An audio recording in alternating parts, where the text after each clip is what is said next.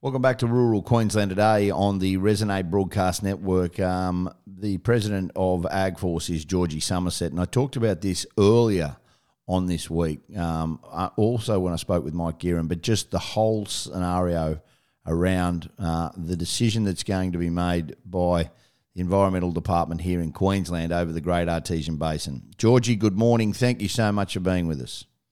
Good morning, Ben.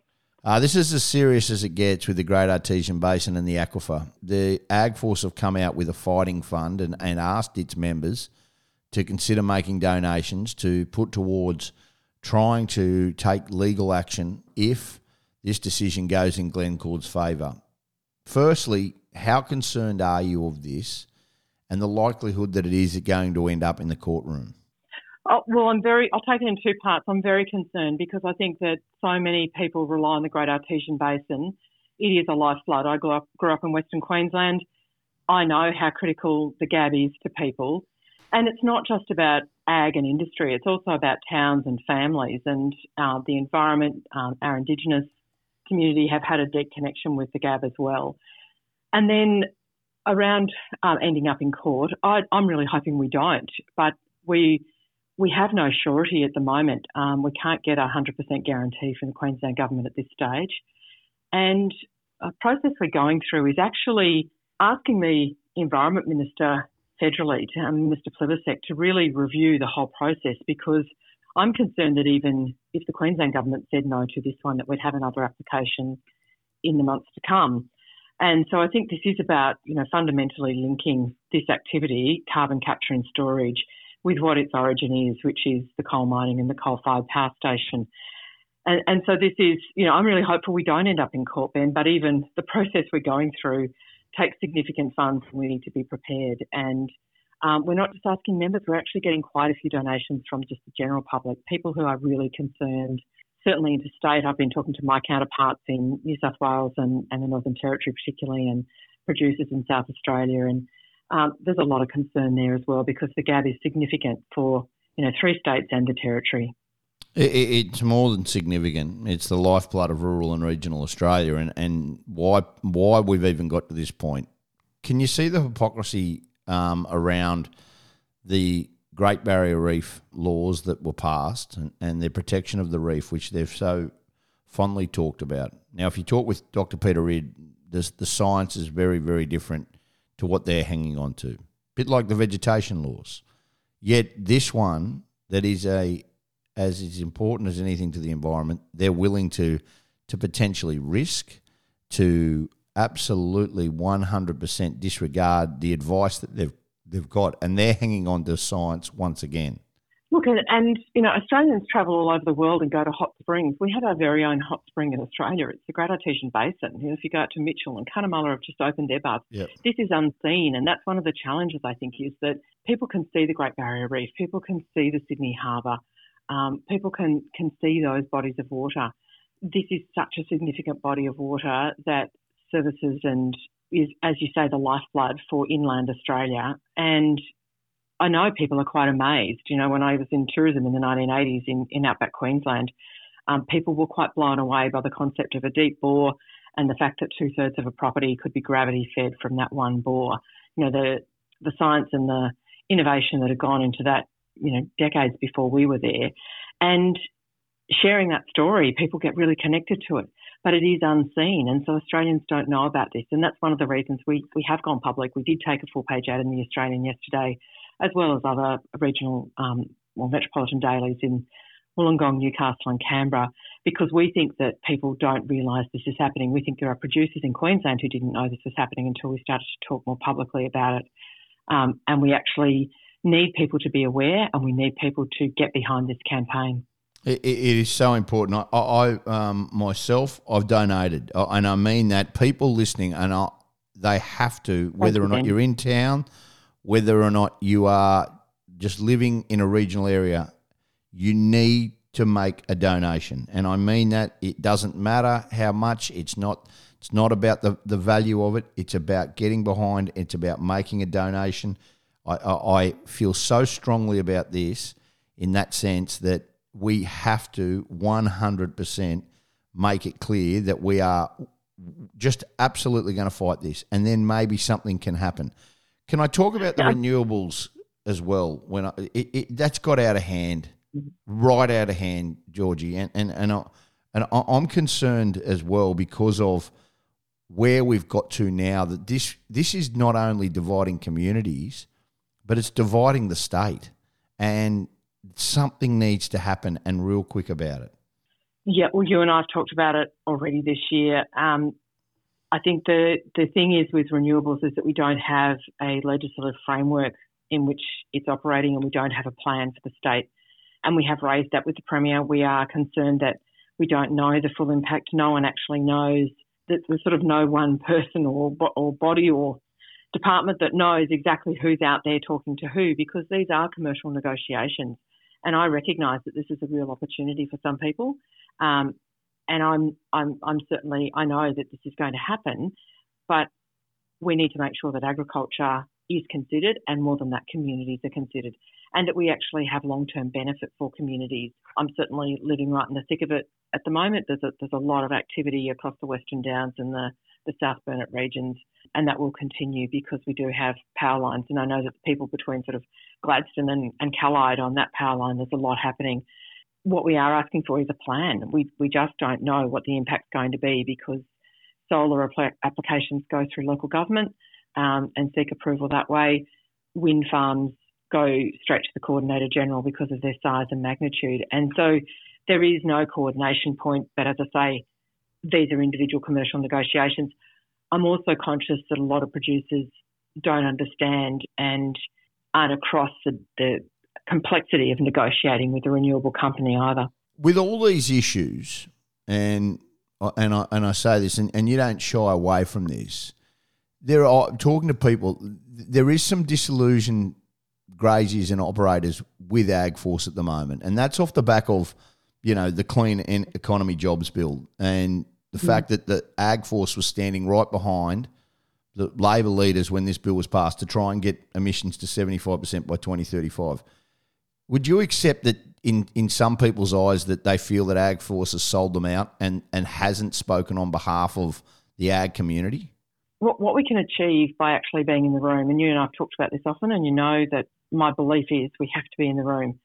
Yeah, I get you have to have a seat at the table, but to be standing there with the same people that have single-handedly tried to destroy our industry and our livelihood, and you do a phenomenal job on countless So Ben, boards. the thing is that the legislation was going to get introduced whether we were there or not.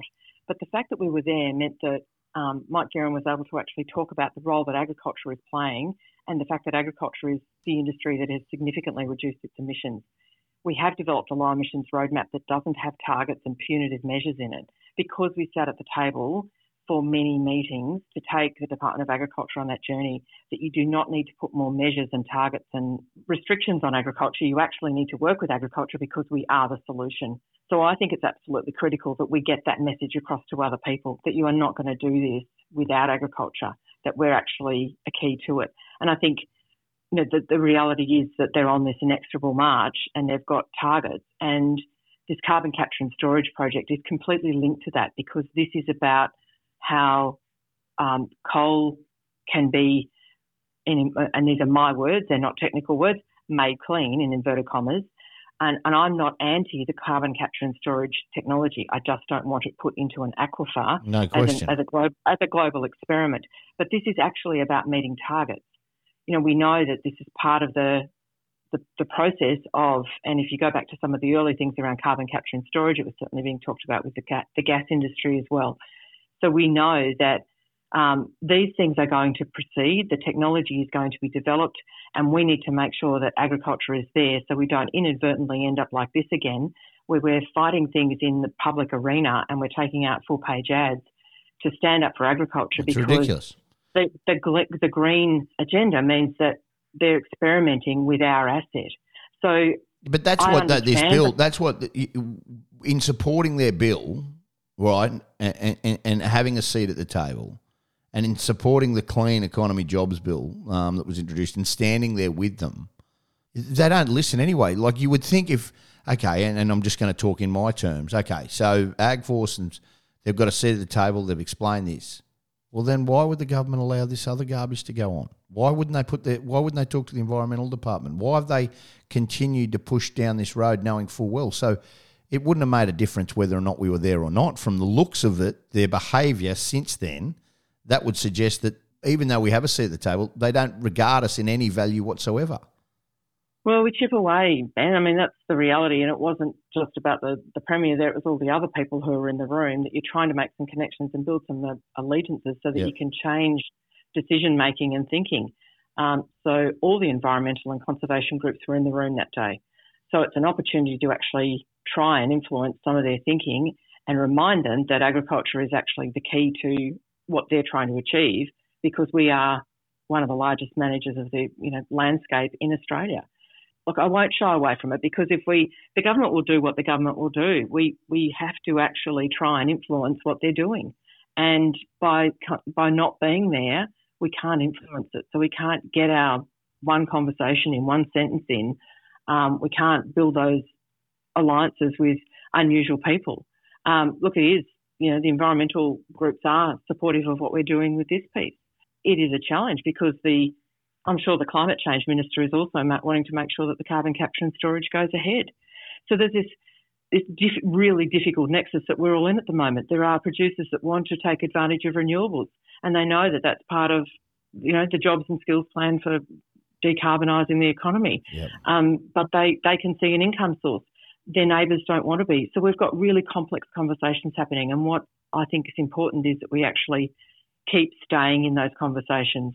An anti-terrorist negotiator shared with me years ago that what they try and do is stay in the grey. We can't just be black and white. We actually have to spend a lot of time in the grey, listening to other people, trying to find different solutions. Old solutions are not going to work for what we're dealing with at the moment. These are really complex issues that we're facing as community and industry, and we've got to keep sitting at the table and having those conversations, and we won't shy away from that. No question. I've got to ask you, Georgie, though, I deeply respect yourself and Mike Gearin, as you know, but what has the government done in our time of this, and you're talking about at the table so we can chat, what have they shown in any way that they are prepared to help us? Because I can't come up with it. And so we can sit at the table. We can sit at the table all we want and try and influence people and have discussions. I'd like you as an Agforce president to tell me what they have done that has improved the way that we operate and made it easier for us to operate. Because to me, who's a simple man, I don't know anything. Well, I'm not sure that any government of any colour makes life easier for us at the moment, because there's been some things federally under the coalition government that have also made life a bit difficult as well. So, look, I will say things like the low emissions roadmap. I think if we hadn't been at the table, it would have come out with targets, measures, and we're going to achieve this by X. And we were able to turn that around so that we don't have punitive measures, but we will be developing. So we're on that way at the moment of developing incentives so that we can actually gain from this and not be punished. And that to me is one of those things that took a couple of years, and they were long meetings. But the early stages were, well, the easy thing is we'll just set some targets and then we'll know when we've achieved it and we can move on to the next project. Well, no, this is a long and complex process. You're taking people on a, consultant jargon, a change journey. We actually need to spend time thinking about this and not punishing industry. So I don't disagree with you that things have become more complex, and it's not just around these things. It's also around workplace regulation. It's around transport. There's so many areas and there's so many fronts. I mean, one week last year, I think we had 6 submissions due in 1 week, which is why I think it's so critical that you have an organisation like Agforce continuing to try and push back on these things. Globally, we've got the Task Force for Nature-Related Financial Disclosures. Again, through the NFF, we're trying to push back on those sorts of things, make sure that industry won't be punished. I'm not sure we're going to be able to put up in headlines, this made things easier, but what we've got to try and avoid is perverse outcomes, and trying to look at, if you bring this in, what's going to be the perverse outcome in 20 years? Because sometimes we can't see the perverse outcome when we first look at it. You've got to actually think about it and have that long-term view. And we have to be really, really aware of everything that's going on. And I'm I don't know where the rest of this conversation is going to land and where we're going to end up with renewables and that plan and so forth. But we've got to dig in for every stage of this journey, and we've got to not shy away from having difficult conversations with people we wouldn't normally work with. Well, I will ask everybody who is listening to please donate, and I mean that genuinely. Thank you, Ben. I absolutely will say that. I understand that it is a harder job, and it's easy to look from the outside and take pot shots. It's that is an easier thing to do than to be at the table. You have a lot more faith in this government and hope than I actually do, and I really hope that we can see some light out of this one with the Great Artesian Basin, and hopefully come October, and these are my words, they are absolutely gone and removed, and I think that would make life a hell of a lot easier for everybody. Georgie, Somerset, I thank you for giving me some time this morning. I really do. We'll catch up again shortly. Appreciate your time. Thanks for your support, Ben. Cheers.